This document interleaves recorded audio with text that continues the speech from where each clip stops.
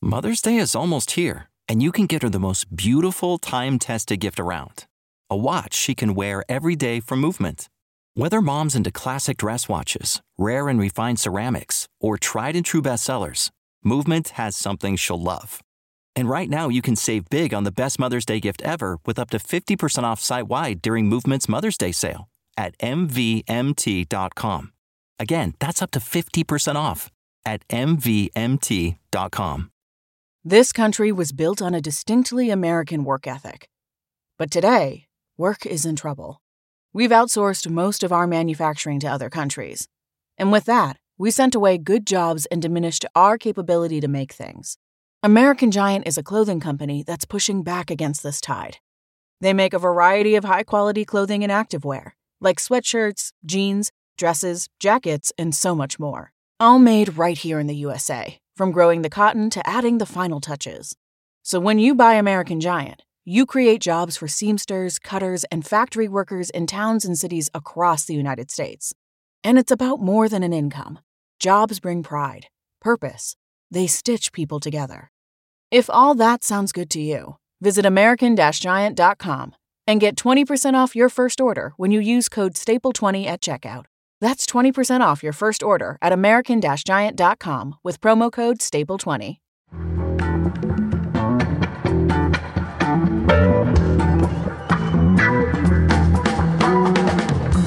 From The Nation magazine, this is Start Making Sense, progressive news without the boring parts. I'm John Wiener. Today we have Noam Chomsky talking not about politics, but about baseball. Opening day is Sunday, April 3rd. Dave Zirin interviewed Chomsky. We have highlights of that interview. Also, Andrew Coburn of Harper's Magazine explains the election industrial complex. And Erin Aubrey Kaplan talks about Obama and black people. Her new book is I Heart Obama. First up today, we ask a question. President Trump? What kind of president would Donald Trump be? For that, we turn to Sasha Abramsky. He's a reporter who writes regularly for The Nation. He's the author of 7 books, including The American Way of Poverty, How the Other Half Still Lives, and an amazing memoir, The House of 20,000 Books. He also teaches writing at UC Davis, where we reached him today. Sasha Abramsky, welcome back. Thanks for having me on. Well, you've been thinking about what Donald Trump might do if he were elected president. Some people say he's a New York real estate guy. He's basically a deal maker. He doesn't have any real ideological commitments or values, so it will be possible to make deals with him, normal political deals. What do you think about that? Well, I think it's certainly true up to a point that any politician, whatever their stripes, at the end of the day, makes deals. So it's certainly possible that were Trump to be in the White House, he would be cutting deals both with Congress and with international figures in the same way as other presidents are. For me, what's interesting about Trump and what's completely disconcerting about Trump isn't so much whether or not he can cut deals, it's everything else that goes with that. It's the fact that in addition to being a businessman who cuts deals, he's also a demagogue. It's the fact that in addition to somebody who may or may not be good at business, he's also someone who is both spewing racial and religious bigotry and also encouraging his supporters increasingly to take on the trappings of a violent mob. And that, to me, is the most disturbing thing we've seen as Trump's campaign has developed. It's that whatever his moorings as a businessman, he has redefined himself as an extraordinarily dangerous demagogue. One of the things that has most upset us about Trump is his recent statements repeatedly that he would order torture. He said in that Republican debate that military officials, the generals, would obey his orders to order torture. You want to talk about that? Yeah, and you know, this again cuts to what you were saying about the deal-making. When Trump's in front of rallies of excited supporters, he routinely says that he will do waterboarding and, quote, a hell of a lot worse than that. And he sort of fetishizes torture. And I've written about this for Haaretz in Israel and for various other publications. He doesn't just say, well, occasionally states have to do unsavory things. What he says is he glorifies in the fact that he will make bloodshed and pain the normal response of his administration. And when he says, I will get the military to obey me, when he's talking about torture, when he's talking about the summary execution of prisoners, and when he's talking about collective punishment of terrorist families, all of which he's said both on the campaign trail and in various television and radio interviews. When he says this, what he's saying is, I will do my best to make the institutions of the state complicit in my sadism.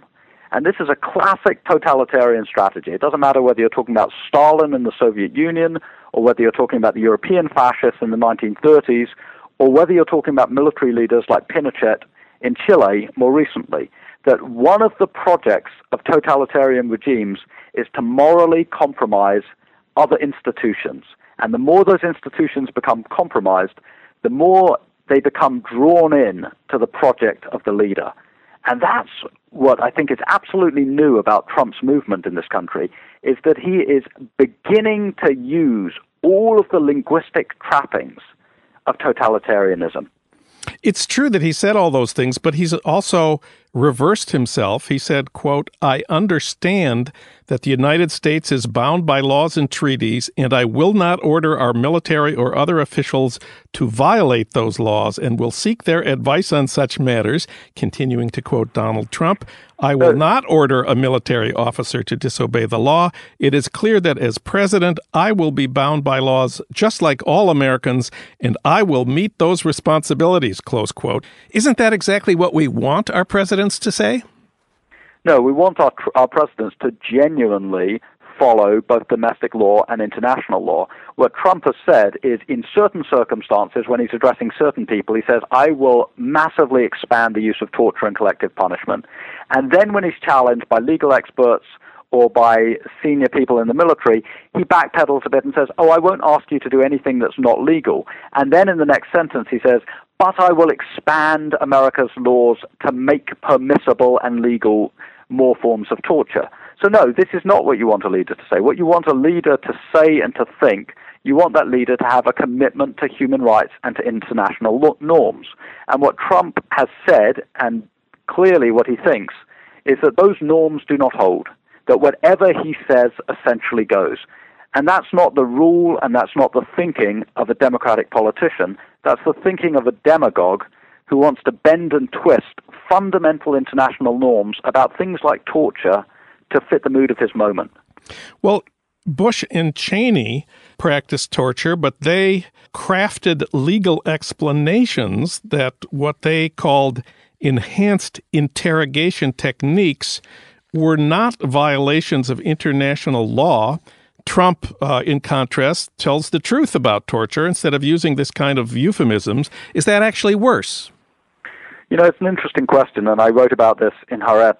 And I think it is worse, without in any way, shape, or form minimizing the criminal activity and certainly the morally reprehensible activity that the Bush administration condoned, whether it was in Abu Ghraib, whether it was in Guantanamo Bay, or whether it was in CIA black sites. At least they did it semi-secretively. Now, that doesn't morally justify anything that they did, but what they didn't do was invite the entire voting population of the United States to overtly collaborate, to enter the torture chamber. And what I wrote in Haaretz was the difference with Trump's rhetoric is he is glorying in it, and he is urging his supporters to glory in it. And once you go down that road, then you open the doors to the torture chamber, and suddenly the entire political system becomes morally complicit in a criminal project. And I think it's an extraordinary road for a democracy to be veering toward. The other big theme of Trump's rallies that his supporters always cheer for is that he will build a border wall, he will round up undocumented Mexicans, this kind of a polarization of the us and the them, the other. But Glenn Greenwald at The Intercept pointed out recently that Obama already has more Border Patrol agents than any other president, and Obama has deported more people than any other president, and therefore Trump is just proposing to extend what Obama has done. What do you think about Glenn Greenwald's argument? I think there's a lot to be said that the current situation is nowhere near as, quote-unquote, liberal as conservative critiques of Obama and the border would like to play it as being. And by contrast, what Trump is proposing, while it is foul and while it is morally reprehensible, is in some ways a continuation of the current moment. But again, there is a difference, and one of the differences is the tone that Trump is setting. When Trump sees somebody at his rally and he critiques him and he says, "You're a Mexican, aren't you?" What he's doing is he's whipping up racial hatred, he's whipping up ethnic animosities, and he's encouraging his followers to say it's all right to slur people by race. It's okay to not engage in proper political argument, but instead to just try and end an argument by saying, well, you're a Mexican or you're a Muslim, and therefore you think this way. And again, once you go down that road, you start closing off the doors to democratic participation. What you start doing is you start replacing debate by intimidation. And the more you replace debate by intimidation, and ultimately the more you replace debate by violence, the more you make impossible the conditions of democracy. And that's what Trump's doing at the moment. In one venue after another, his language is inciting intimidation and violence. And that's something that we saw with George Wallace 50 years ago nearly. It's something that we saw with some of the American demagogues like Father Coughlin back in the 1930s. But we haven't had a genuinely demagogic candidacy in this country for many, many decades. And that's what we're seeing at the moment with the Trump candidacy, is demagoguery unleashed. Trump has said that he will be different, quote, when he is president. Here's one of my favorite quotes from Trump. "I would have a very, very presidential demeanor when I win. But until such time, you have to hit back," close quote. Do you have any comments, Sasha? Well, I mean, this is an absurdity. The idea that you can turn on and off your presidential demeanor, that you can be a buffoon 1 minute just because it suits you, or you can be a demagogue 1 minute just because it suits you, and you can insult people by race and by religion and by gender. You can mock people for being disabled. You can do all of these things that are so far beyond the political pale, and then dial it back and sort of through an act of extraordinary historical erasure that you can suddenly become presidential. That's not how it worked. I mean, Stalin tried that. He tried to take out of his photos people who had been declared non-persons. And so you had this sort of incredibly cretinous historical project where people were part of history one moment, and then the next moment they fell into disfavor and they were literally disappeared. And that's the ultimate totalitarian project. It's what George Orwell wrote about in 1984.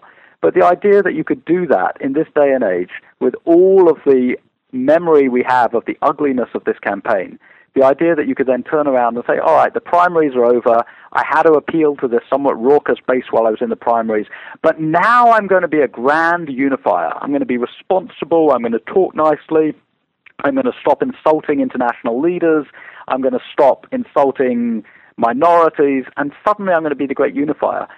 He's got to be living in cloud cuckoo land if he thinks that he could genuinely pull off that trick. What do you think about the activists and the students who risk assault and arrest to go to Trump rallies, go inside and protest against him? He says they're denying him his First Amendment rights of freedom of speech. He does say that, and he also says that he's going to urge them to all be arrested and prosecuted. And what I found most interesting and chilling in a way about his response, he didn't just say he wanted them arrested. He then said, so that they will have an arrest record that will, quote, ruin the rest of their lives. And to me, that's a really amazing insight. He's a very powerful, very wealthy man with a lot of resources at his disposal. And his immediate response to people who are protesting him is, I want to ruin their lives. Now, if you then sort of come back to your previous question, what will he be like as a president? You know, can he be presidential? He could be presidential if your definition of a president is somebody who thinks that all dissent is illegitimate and that anybody who dares to protest should have their lives ruined. That's a very familiar kind of presidency. It's the kind of presidency that General Pinochet was very good at, or Ferdinand Marcos in the Philippines. But it's not the kind of presidential mindset that we expect in a pluralist, functioning, participatory democracy. So you asked me what I think of those students. I think they're very brave, because I think what they're doing is they're going up against an increasingly intimidatory machine, and they're going up against a man who has made it clear that he views them not just as people who disagree with him, but as his enemy. Sasha Abramsky, read him at thenation.com. Thank you, Sasha. You're very welcome. Thank you.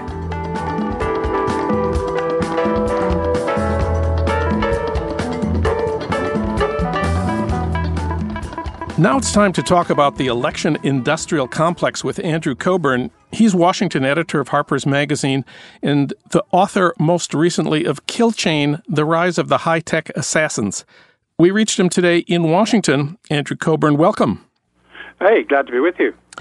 Well, I got another invitation from Hillary Clinton this week. This one was for dinner in L.A. with Hillary at George Clooney's house. It cost $66,800 for a couple. And you get to meet George Clooney's amazing wife, Amal. This money and money like it, you report in the new issue of Harper's, goes to something you call the election industrial complex.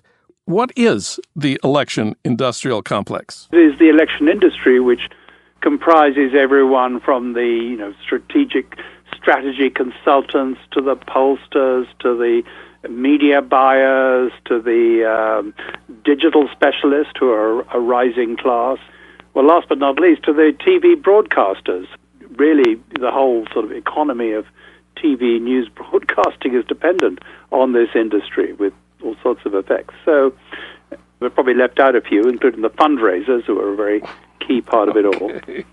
And how much money are we talking about here? How does it compare to other industries in America? It's actually a comparatively few people. It's about less than a dozen or so sort of big firms that really get the bulk of the business. But the rough yardstick in 2012, that election cost just around $7 billion. And this year, this one will cost more, unquestionably. We don't know how much yet, obviously, but I would guess, well above 8. Well, we've been told for a long time that money is the mother's milk of politics. The assumption here is the voters can be won over if the candidate has enough money. Most of the money, I guess, goes for TV ads, and we all assume TV ads work. But do they work? Is there evidence about this?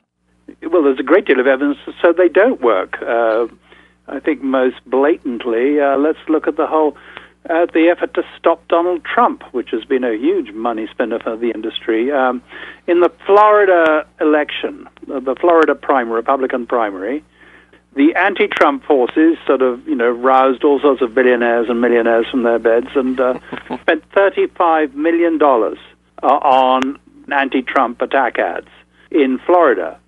And as we can see, it made absolutely no difference.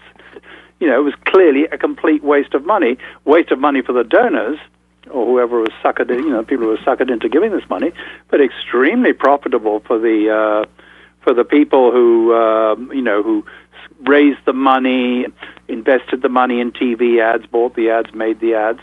If you take since most of this was super PAC money, where the profits are higher for the industry because of reasons we could go into, you take 15%. I'd say the industry probably just from that one primary alone, just on attacking Trump, made $6 or $7 million on TV. Wow. Well, Donald Trump, in many ways, seems to be the great exception. He gets free TV, so he doesn't need to run ads. Has Donald Trump shattered the election industrial complex this year? Not at all. He's been a huge boost to it. It's true that he himself had discovered the trick of, getting free TV because he's a professional TV entertainer, basically, so it's not surprising, and he knows how to do that. But it's been, for the industry at large, it's been incredibly profitable. I mean, just look at what the Les Moonves, the boss of CBS, has been saying. He's actually said in public, "Go Trump," indicating that this has been a huge revenue earner for his network, and ditto for Fox and CNN and all the rest of them, all the broadcasters, because first of all, most directly, ratings rise because people want to see Trump. Particularly, the debate ratings have been sort of astronomical compared to previous years. And then, as I sort of indicated earlier, it's been to get an additional revenue stream from all the money that's spent attacking him. So they make it both ways. The industry makes it both ways. I mean, I quote in the piece of Mark Mellman, who's a big Democrat consultant here in Washington, who said, I worry about the country. I'm not worried about the industry.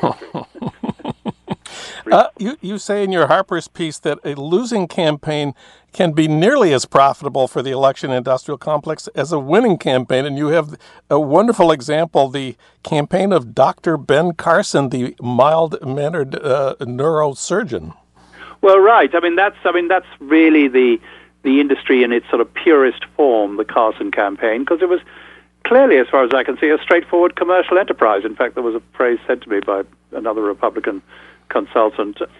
It was a campaign designed not to win the White House, which obviously it wasn't going to do, but it was designed to make money, which it did.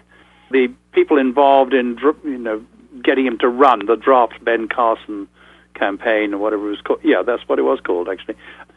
They had a history. Some of them had a history of finding people like him, i.e., black conservatives with a religious bent, who really, aren't, never going to get the nomination and certainly never going to get the, win the White House, but are fantastically good, a fantastic draw for getting particularly elderly and low-income conservative voters to write checks of, $20, $30, $50, $100. For whatever reason, I don't know, but it's the same people were behind, were very much part of the Herman Cain campaign 4 years ago, if you remember that.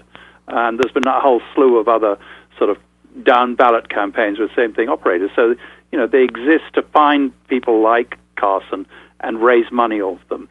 The whole Carson, most of the Carson apparatus, the people involved in his campaign were raising lots of money, which a lot of it would be immediately reinvested through firms they controlled to raise more money. I mean, taking a hefty commission along the way, and then that money would be spent with other firms that people involved, with officials of the campaign, to hefty checks to them. So even as the campaign was, even after it was a complete, obviously losing proposition, they continued to raise money.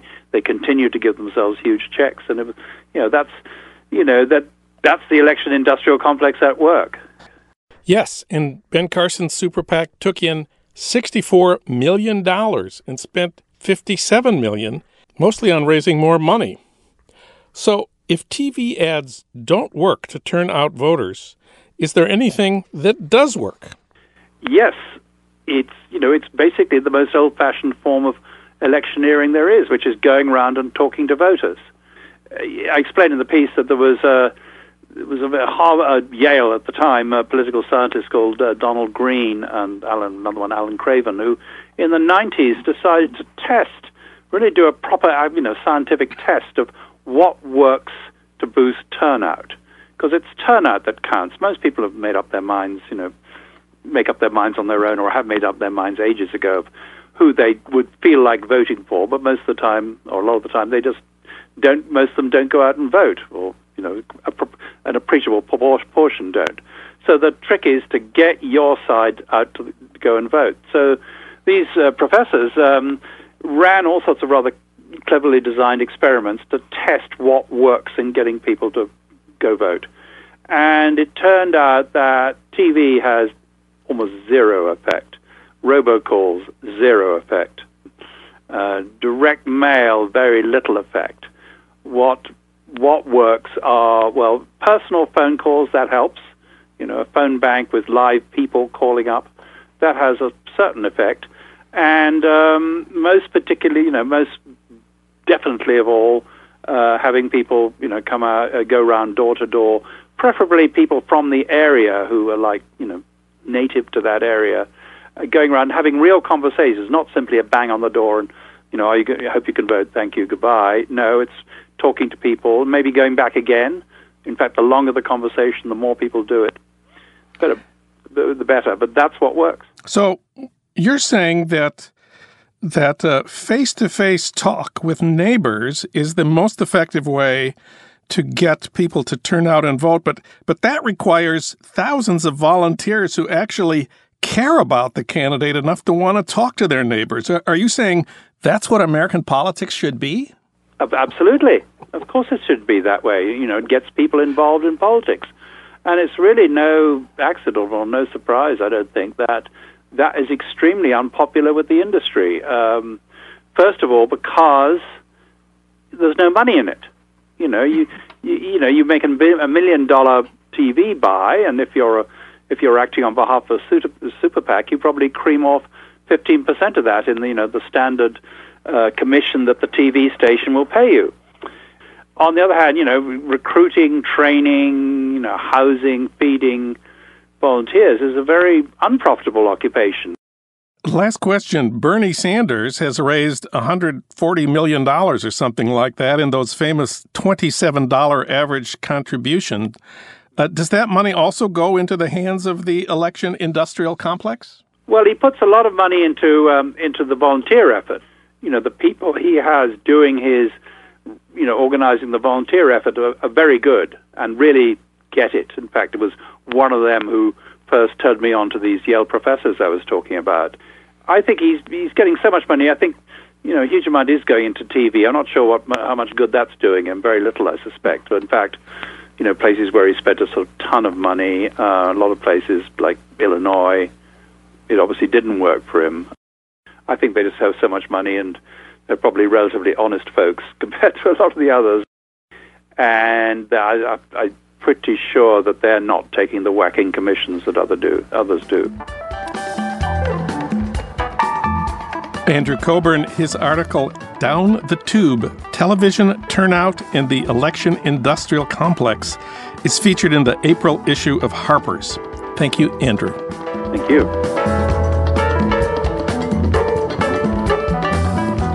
Well, today we're broadcasting from the Center for Obama Studies, and our guest is Erin Aubrey Kaplan. She's been writing about black issues for 25 years, including 9 years as a staff writer for the LA Weekly in its glory days, and 2 years as a weekly op-ed columnist for the LA Times. She won the Penn Center USA Award for Literary Journalism. She wrote the book Black Talk, Blue Thoughts, and Walking the Color Line. And now she has a new book out. It's called I Heart Obama. Erin Aubrey Kaplan, welcome. Thank you, John. It's wonderful to be here. This is one of my dreams to be on your show. It's true. Oh, my goodness. Well, a lot of us here, you may know, have been complaining about Obama. Mm-hmm. I think you know the complaints. You probably know the complaints better than a lot of the people doing the complaining. So, So let's get this out of the way before we start getting emails saying you didn't talk about drones, you didn't talk about the NSA. Where do you disagree with what Obama has done? There is much I don't agree with, John. But, this book, I Heart Obama, is not really a dissection of his policies. I know his policies and what he does is connected to who he is, but this book is really an intimate look at the way African Americans in particular have experienced Obama, how we've sort of processed him as a black leader, or even if he is a black leader, where he fits into our history, his symbolism, which is very, very powerful, will probably be his biggest legacy amongst us. So, people do talk about what Obama has done, what he has stood for, and many, many black folk don't agree, but they keep seeing him through the lens of, number one, the great political opposition that I call the white right, which has been unprecedented, really, and very intense and has never let up. And so there's a lot about Obama that we identify with, his experience with that sort of racism. It's something that, in my mind, has made him sort of a folk hero amongst us, right? So let me just make it clear. We're not going to talk about the war in Afghanistan. We're not going to talk about the Wall Street people he appointed back in 2009, where we know the national security state is not a good thing. The war in Afghanistan, we're unhappy about that. That is off the table right now. Do you worry about Obama? Do you worry something might happen to him? Still. Do you worry about how he's doing? Do you worry he's okay? I kind of do. Although he's one thing black people admire about him personally, is that he seems very emotionally resilient. He hasn't cracked up. He hasn't broken down. He hasn't had any sort of meltdown or temper tantrum, and he has no skeletons in his closet, apparently. They would have found them by now. He seems very, very, excuse the word, cool. And that is a great thing to admire. He has forbearance. He endures. That's something I say in my book.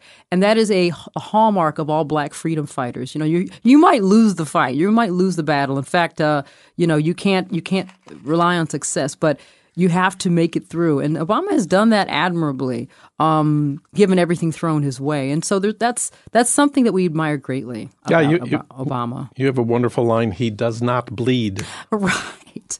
And, he has a long view. He's a strategist. So he'll plant a seed here, plant a seed there. Next thing you know, we're opening relations with Cuba. We're opening relations with Iran. He's clearly got a plan. And he kept himself together, and there's a lot to be said for that. Obama has not been an outsider bringing pressure on the system. He's in charge of the system. I think you noticed this. But hasn't the system kind of defeated him in many ways? Yes, it has. Yeah, it has. And Obama this is one of the great paradoxes about him. He's the ultimate insider. He is at the center of power, in Washington.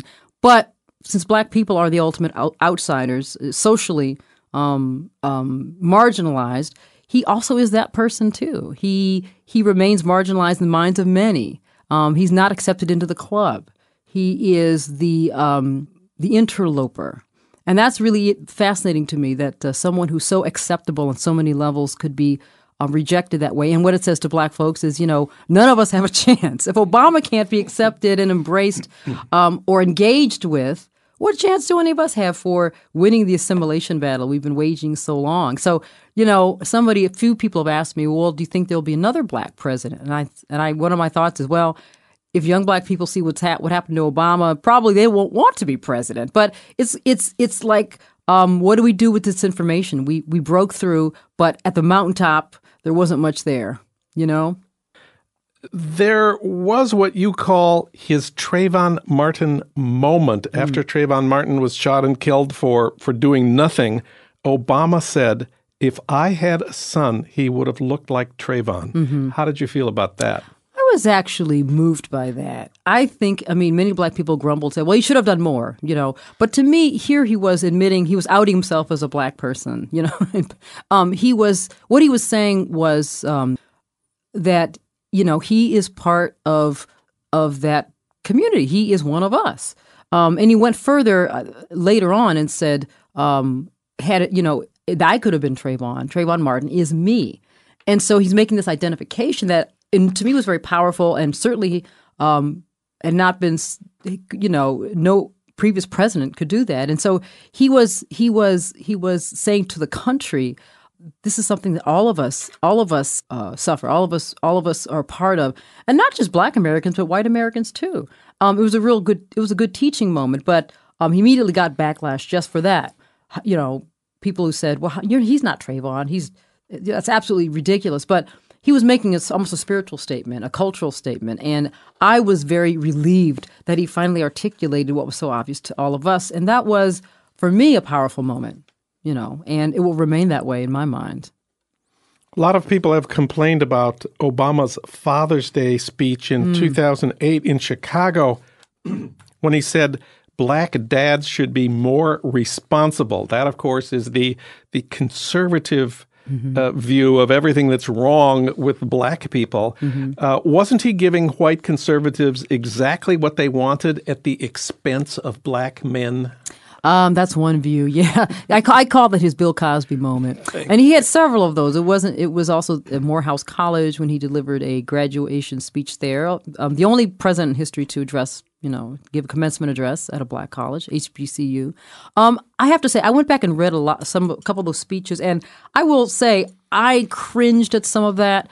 Other Black folk I talked to said, well, that's what we all do to each other. There's a huge conservative streak amongst Black people, politically liberal, socially conservative, and have this ongoing conversation about what we need to do to better ourselves. And some Black folk felt that Obama was simply voicing that. But of course, he voiced it in public. It takes on a different meaning. You have a different audience, and he must understand that. So I would have preferred he not say that. But I will say, in a couple of speeches, particularly in his Morehouse speech, where he talked to the Black male graduates, there was a lot of subtleness in there, a lot of affirmation in that wasn't picked up by the media. And we tend to grab onto his more controversial statements because, they just make better news. And I'm not excusing his Bill Cosby moments because, Obama he's a black middle-class guy. A lot of black middle-class people talk like that. I mean, frankly, I don't, but then I'm not middle class.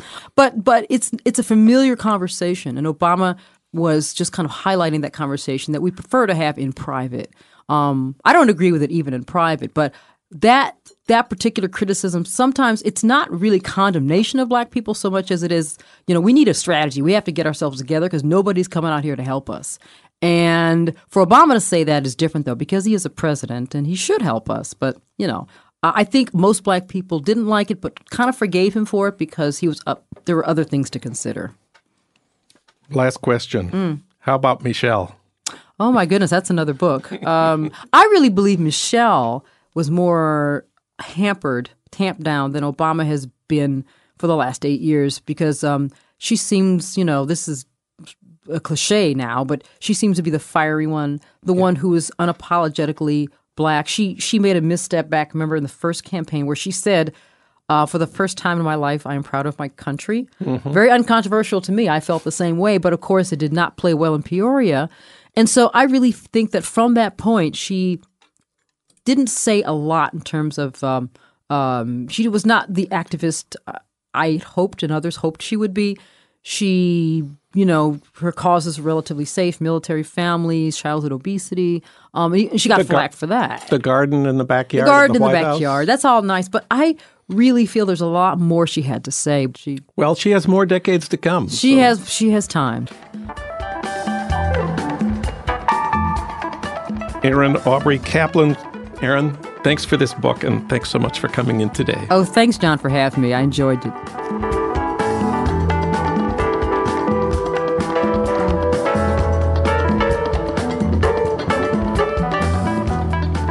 Now it's time for Start Making Sense Sports. Opening day in baseball is Sunday, April 3rd. And for comment on the game, we turn to Dave Zirin and Noam Chomsky.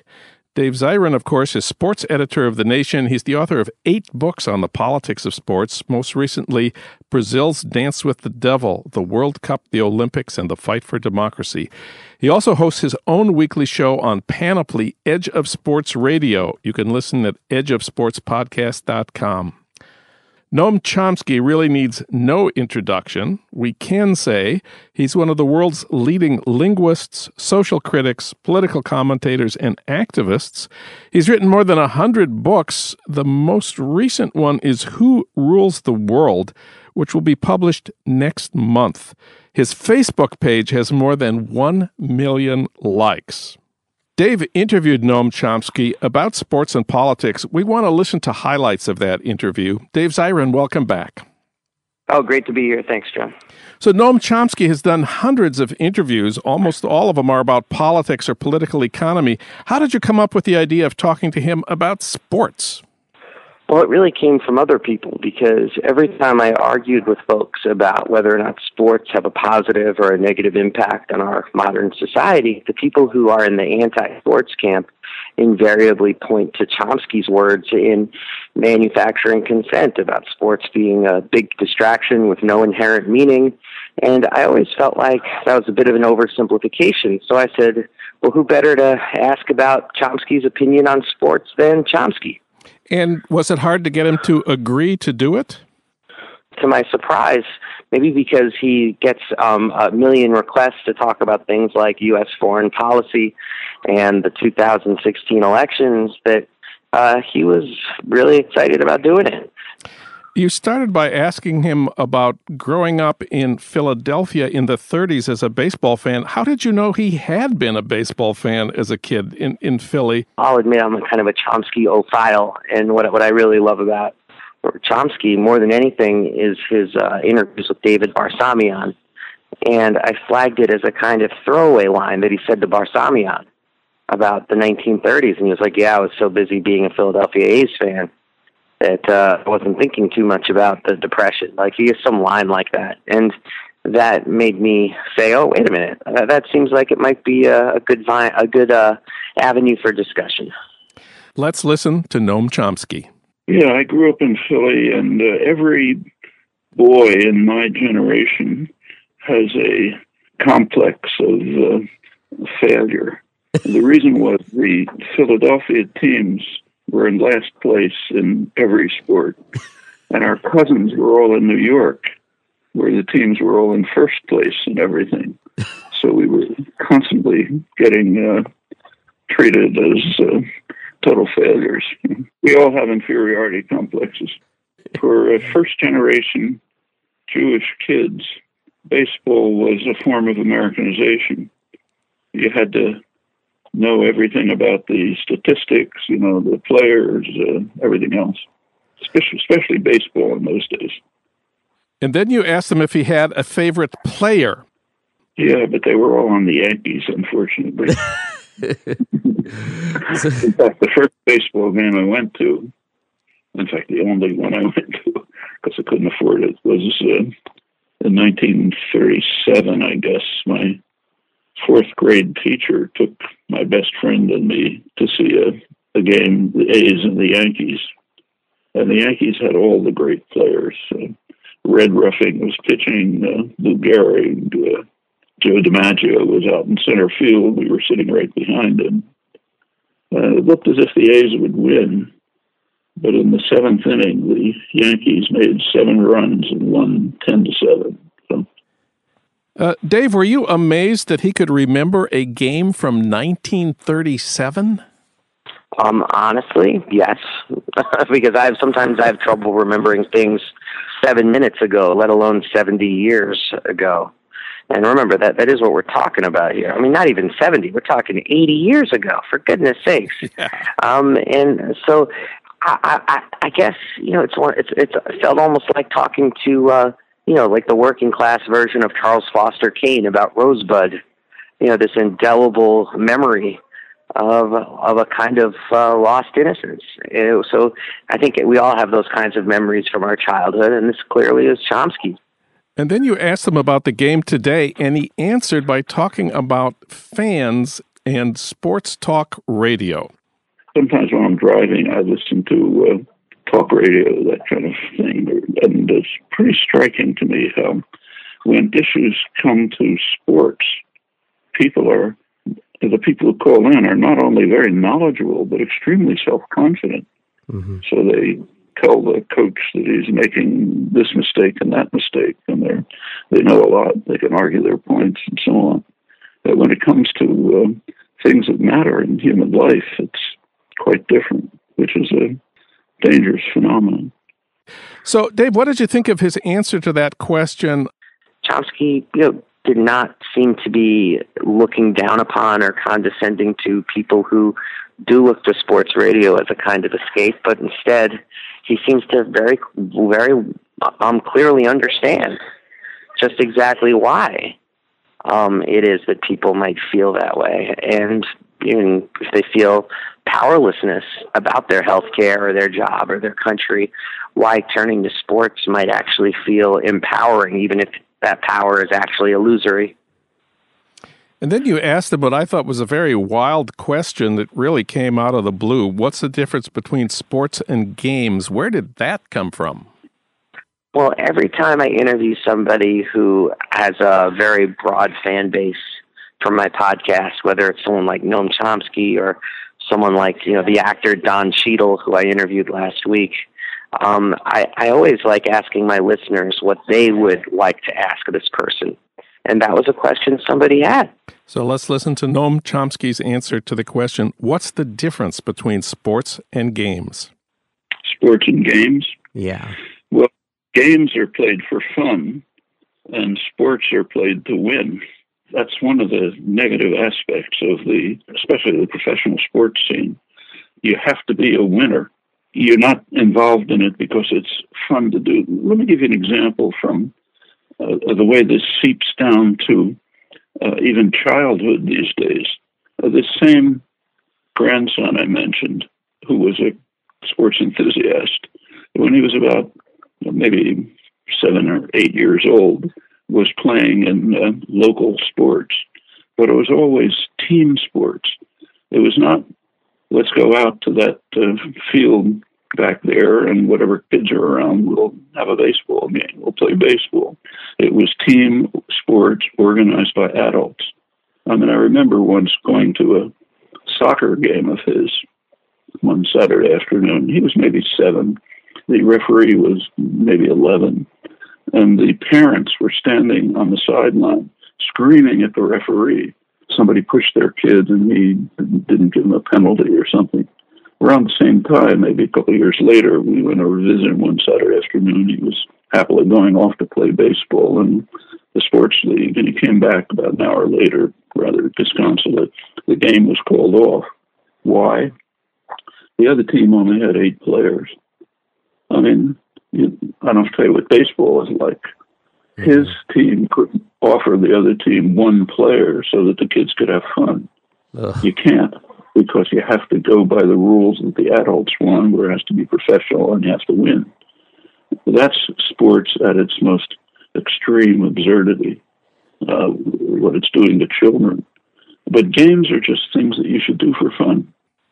So, Dave Zirin, your concluding thoughts on Chomsky on baseball. What were the surprises here? What fits into what we already know about Chomsky? Well, I think the thing that I'll take away from me more than anything is a description that Chomsky had in the interview of taking his grandson to play baseball. And in that little nugget of a story, I think we can understand what Chomsky's real attitude towards sports is, which is that in the abstract, it's a beautiful thing, or in the hands of children, it's a beautiful thing. But once adults start messing with it, commodifying it, making it overly serious and overly complicated, it really does turn into something else, something that is quite alien from the fun and games that we should all really demand of sports, not just for our children, but for ourselves. Dave Zirin, read him at thenation.com. Listen to his podcast at edgeofsportspodcast.com. Thank you, Dave. Thank you so much, Sean. Start Making Sense, the Nation podcast, is co-produced by the LA Review of Books and recorded and edited by Jerry Gorin and Ernesto Orellano at Emerson College, Los Angeles. Our senior producer at Start Making Sense is Alan Minsky. Our executive producer is Frank Reynolds. Our engagement editor is Annie Shields. Katrina Vanden Heuvel is editor and publisher of The Nation. Our theme music is from Barcelona Afrobeat, licensed by Creative Commons. Find out more about Start Making Sense at thenation.com and subscribe to Start Making Sense wherever you get your podcasts at Stitcher, SoundCloud, or iTunes. And if you like what you've heard, give us a rating at iTunes. 5 stars is good. I'm John Wiener. Thanks for listening.